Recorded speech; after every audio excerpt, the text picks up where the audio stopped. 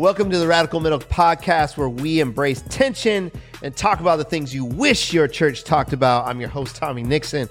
As always, I'm here with my man, Freddie Romero. Man, so what's up, Freddie? What are we talking about today? Social justice. Oh, okay. A sin issue, because for the most part, we continue to say, well, the world would be a better place if everybody just took care of their own crap. What do you think? Yeah, so I disagree with that, right? And here's why.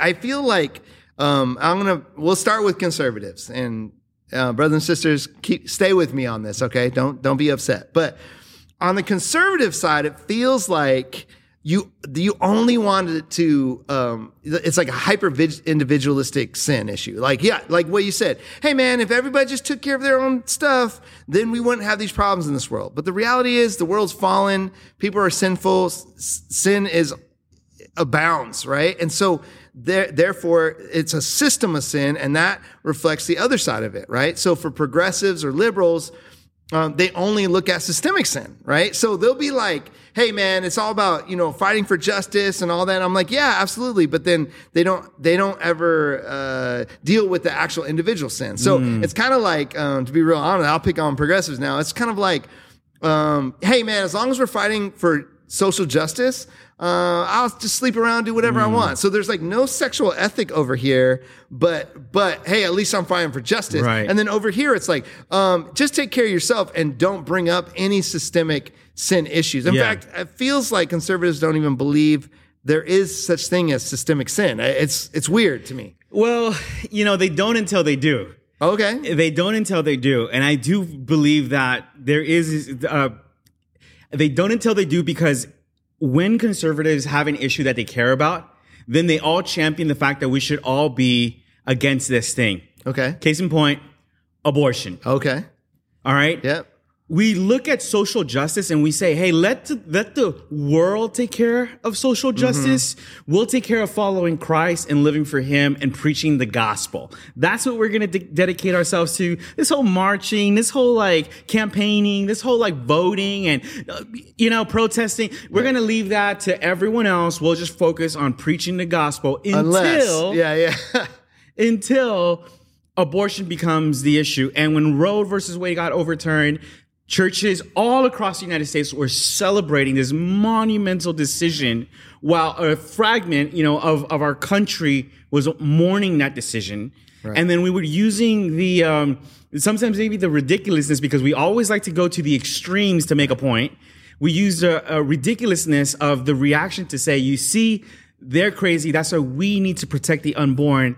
But we don't like to call those things social justice issues. Yeah, so that's such a good point, man. And here's what trips me out is I'm like, it's exactly what you just described. It's kind of like, social we don't need a social gospel until it's abortion. And really that became, there's books written about this, and there's a lot you can find on this, but that really became a political move. And go back to our last episode, right? Yeah. Go, if you haven't heard that one, go check that one out. But it really became about that. It's like it's an issue that we can get people on our side with.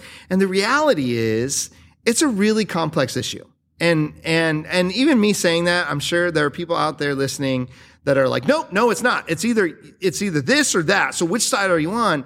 And I get so tired of that dichotomy and this false dichotomy of just kind of like, you're either with us or against us. And it's like, well, no, I think it's a little bit more complicated than that. I mean, and even the fact that it's like two men even discussing abortion is like, in that sense, it's a little ridiculous, right? It's like, well, where's the women's voice on this? And that's really who should we be listening to? And but in the lens of that, it's kind of like, well, it's much more complex than what we make it about. And the reason we dumb it down, and it could be abortion, it could be immigration, it could be Black Lives Matter, it could be whatever justice issue you want to talk about. We dumb it down so that we can just easily gain support on it. And so you make it to this thing where it's like you're either with us or against us. It's black and white. Which one are you on? And it's like, well, I want to engage that. And that's why we talk about the middle, which is a space of dialogue. Yeah. Because it is complex. Yeah, for sure. There's there's a fragment that'll say, well, this is a human rights issue, abortion. No, this is an unborn issue. This is a scientific issue. And there'll be a fragment that'll say, no, this is a women's issue. No, this is a social issue. No, this is a spiritual issue. And everyone picks their corner. Yeah. Before the Royal Rumble starts, and we're going to go ahead and fight and see who's left standing at the end of and this is a perpetual battle that we're going to go through. Yeah. And so a lot of times as the church, we pick and choose, which issues we're going to rally the collective behind and which issues collectively we're going to choose to ignore. Man, I mean, and this is back to our episode when we talked about shared suffering. Right? The idea of compassion to suffer with. This connects to that because I really feel about when it comes to social justice as a sin, and it is a sin, friends. There's systemic sin and there's individual sin, and Jesus came to abolish sin. He came to deal with our sin issues, right? And that's the cross and what we believe in that. But it feels like we pick and choose the sins that we're against and that we're going to fight for and fight against and those kind of things. And it feels like to me that we pick those sins based on convenience and proximity. It's like, what thing can I be against that with the least amount of effort on my side? Right. And that's actually what bothers me. And that's why I think there's a call to suffering with. Because it's like, one, to suffer with someone, it takes a long time. You got to really, and we gave a whole guide to it, right? And when we talk about the image of God, but there's a time, there's an incubation period, there's a waiting in the tension, there's a walking, there's a relationship there, right? And so it's not just like, well, are you for that or against that? It's really easy to just be like, I'm against it. And then, well, what are you going to do about it? Are you going to adopt a child? Are you going to walk with mothers who are going through crisis pregnancy? Are you going to, what are you going to actually do about it? Right. And so few people that are waving whatever banner or flag, they actually don't embody the value that it's just really easy. This is my group and here's what we do about it. And that's what I think bothers me when it comes back to the hypocrisy, right? Like our last episode. Cause it's just, dude, you know what's inspiring to me? People that go, this is what I believe and this is what I do about it. Right. And I respect those people. Yeah. I go, well, at least you put your skin in the game. You know what I mean? So we've met people on multiple sides of this particular issue. Mm-hmm. I know girls that, they didn't get an abortion because their Christian family told them that it was wrong. And yet they were never helped or even kicked out of their home for getting pregnant out of wedlock. Right. But we're going to go ahead or I read people's posts and say, well, the Bible is very clear on this, that life starts at conception, and we don't really want to wrestle with this. And we say things like there are so many places where women can go and get help. Yeah. And we like to post about them and we like to contribute our $25 towards it, whenever this issue comes up, just to feel at peace to say, hey, I'm on the right side of this. Yeah. But the messiness of it, Tommy, I know people like my wife and I know people that they've made the conscious decision to foster children. Yeah. And love on them for whether it's for a weekend, for weeks, months, or years, knowing that they can be reunited with their families at any point because they want to live out the gospel and take and advocate for kids, from the womb to the tomb. Right. And we're missing it, bro. We're missing it because it's like, okay, once they're born, hey, you guys are on your own. Yeah, Because you're brown, because you're black, because you don't look like me, because your mom made a bad decision, your parents made a bad decision. You guys got to live with that consequence when we're I'm so flustered and I just don't know what the radical middle is on this issue. Yeah, no, it's a really tough one, man. And I go in this, as we talk about systemic sin and social justice and as we should engage in it, I'm reminded of in Roman times, like when a baby came out and it was disfigured or it was small or it seemed weak or they'd place it on the wall of the city to expose so it would die. Like that. And what Christians in the first century started doing was they'd just go and they'd grab those babies and they would raise them. And it was so weird to the Romans that they're just like, what is the matter with this cult is what they call this, right? This sect. And there's a response to that to where, listen, friends, I'm not here to give all this advice on abortion or even share all my beliefs about it. But when you have actions like that, that's such a witness to go. And then if people are like, why do you act that way? Or why do you do that? Or why does everybody in this church adopt kids? Or why do you walk with people? Or why do you show love to people that have had abortions? Yeah. Like, because we're different. Right. Like because we're called to actually engage and show what the kingdom of God is like. Right. In a really broken and messed up world in areas that are really difficult. Right. And eventually, that ethic of Christians doing this with these children on the wall eventually changed culture. For sure. Right. And so part of me kind of goes, let's do that kind of work. Right. And put the bullhorns down a little bit. Now, people will be like, well, but we have an opportunity to change laws and do all that. Okay, cool.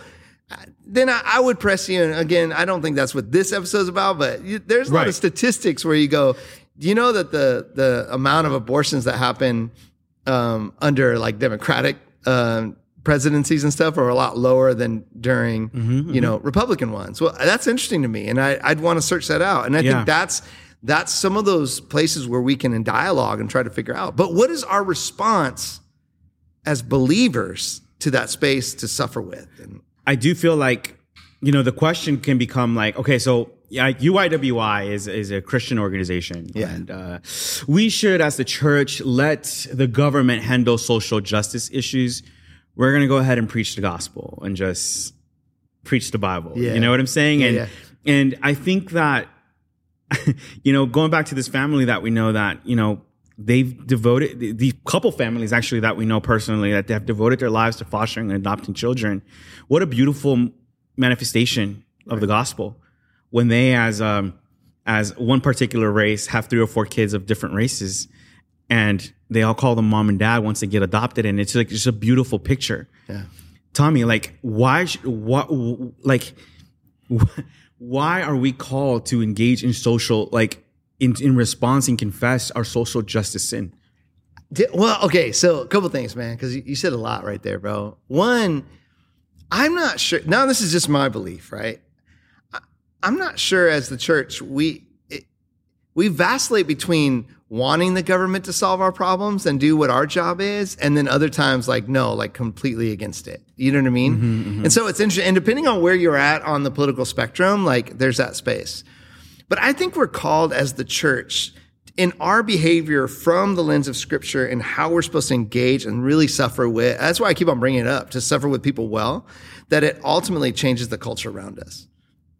And so I don't look to the government, because if initially the government's going to be inefficient, right? That's just what it is, and it's going to be status quo, and it's going to be all these things that I just go, ugh. But on the same time, we can be as critical as we want about the government and this policy and that policy, and not do anything in our own neighborhoods, with our own families, in our own cities, in our own counties, in our own state. Like, we actually can create movements. In fact, if you look at the Christian story, as much as I can be critical about Christendom, right? Starting with Constantine on, I can also go, where do you think all education came for the poor, not just rich folks? Right. Believers. Yep. Where do you think hospitals came from? Right. Believers. Where do you think feminism started? Believers, until we get afraid of these spaces, and then we abdicate them, and then other people take them over. And I believe at times can take them to places that isn't what God had in mind, right? And so I just go, man, Christians, we actually have this opportunity to actually embody and live this thing out. And we're content with just going, whoa, well, and just being upset at people who are. And that's where it kills me, where I'm like, guys, why? This is our ethos, and we're letting other people do it. Yeah. And then getting upset at them, and then basically, they're all Marxist, right? So, or whatever it is, fascist, you could do both sides, but. As we study Scripture, you see in various parts of scripture where God would raise up prophets because they would be the ones to call. He would have to raise one man, one person, because everybody was blind to their collective sin. He would raise one person and say, because you have oppressed the poor, or because you have marginalized, women, and you've forgotten about widows, because you are so materialistic and you fatten yourself up, and your sin is gluttony and idolatry, etc. X, Y, Z, you will go through this and this and this to learn, and God's thing was always redemption. But he'd raise up prophets because there was a collective. He'd call out a group of people and call out the nation. Right. What's the collective sin in our time, Tommy, that we're ignoring? That if God were to raise up prophets right now, I mean, or we could just stay in context with urban youth workers. What is the collective sin, man? That if God were to raise up prophets, they would be saying, this is the thing that we've ignored, or the thing that we're doing that's killing our people. Yeah, man, that's such a good question. I mean, it feels like there's so many, just like the prophets of old, where they picked on all these different things. I mean, even all the things you actually just said, I'd go, yeah, I think the prophets would still say the same things today. Yeah. I think you could hear a prophet just going, and there are prophetic voices now, that are calling out churches that are greedy, right? Leaders who have become idols. And also, and idolatry and nationalism and those kind of things. I think we would be calling people to that, coming back to a love for Christ. You don't forget your first love, And so I actually think it's all that. And so I honestly think if there are prophets today, and they're, like I said, there are prophetic voices, they'd be shouting those things. They'd be talking about injustice. And the thing that I think grieves my heart, but grieves God's heart, is how can, as believers, large groups of people say they're suffering and hurting, and we don't care? In fact, we blame them, we come down on them, we call them all sorts of names, and the biggest one for me in the last couple of years has been BLM. I just felt like, how could you have repeated hurt and pain over and over and over again, and the Christian response is, not all the whole Christian, but white evangelicalism's response is, no, you're not in pain. You just need to stop crying about it. No, well, okay. And then every single time there was a shooting and a police murder, they'd be like, well, and they'd come up with ways to regard it. And right. I just go, oh my gosh, how can you know God and read his word and then have that kind of callous heart towards other people? Right. I mean, it's the man on the road, he's a good Samaritan. I just go, Jesus gave us a parable that explains that. Yeah. And you are the Levite and the priest. I don't get it. Well, yeah. Well, when it comes to that parable, the question was asked, well, God, Jesus, who's my neighbor? Yeah. And so he comes up with this parable about two very historically hostile groups of people, and the Good Samaritan being the one that actually stops and not only picks this man up and rescues him, but is willing to put his money where his mouth is and pay the price for his rehabilitation. Yeah. With no guarantee to ever be paid back. In fact, that's not what he wanted. Right. The church is, we are called as believers to have compassion, to suffer with things that we've discussed in other episodes, Tommy. And here we are, still, like you said, repeating the same sin cycles that Christian nations or godly nations in the past are sinning. And yet we think that we're far above those sins and that those sins don't pertain to us. A huge thing that just ruffles my feathers is when something happens, with African Americans being shot and killed, or a mass shooting happening at a school, how quickly both sides politicize the issues. Yeah. And when believers participate, here, the world is already debating this on their own. They don't need us. We're not even invited to the table. Right. And yet, here we are pulling up a chair, We want to be a part of this conversation. We want to add our 2 cents about mass shootings, about black people getting killed, about immigration and people dying across the border in the desert. We want to add, and there's so much noise, and we forget, like, hey, because people are like, wait till the facts come out. For what? Can we grieve that a black guy just got killed? Yeah. Can we grieve that 20-something kids just got murdered? Yeah. Well, yeah, man. I mean, honestly, brother, like, I think even beyond that too, man, is can we show up? Like, leave all your talk and stuff to the side, man. Can we just show up? This is what we've always done as believers. You know what I mean? That we have a history of this, of just like showing up, and that's why suffering was so important. I think that's part of the emotion, right? For you, the right? emotion is that we're not sitting with those that are suffering.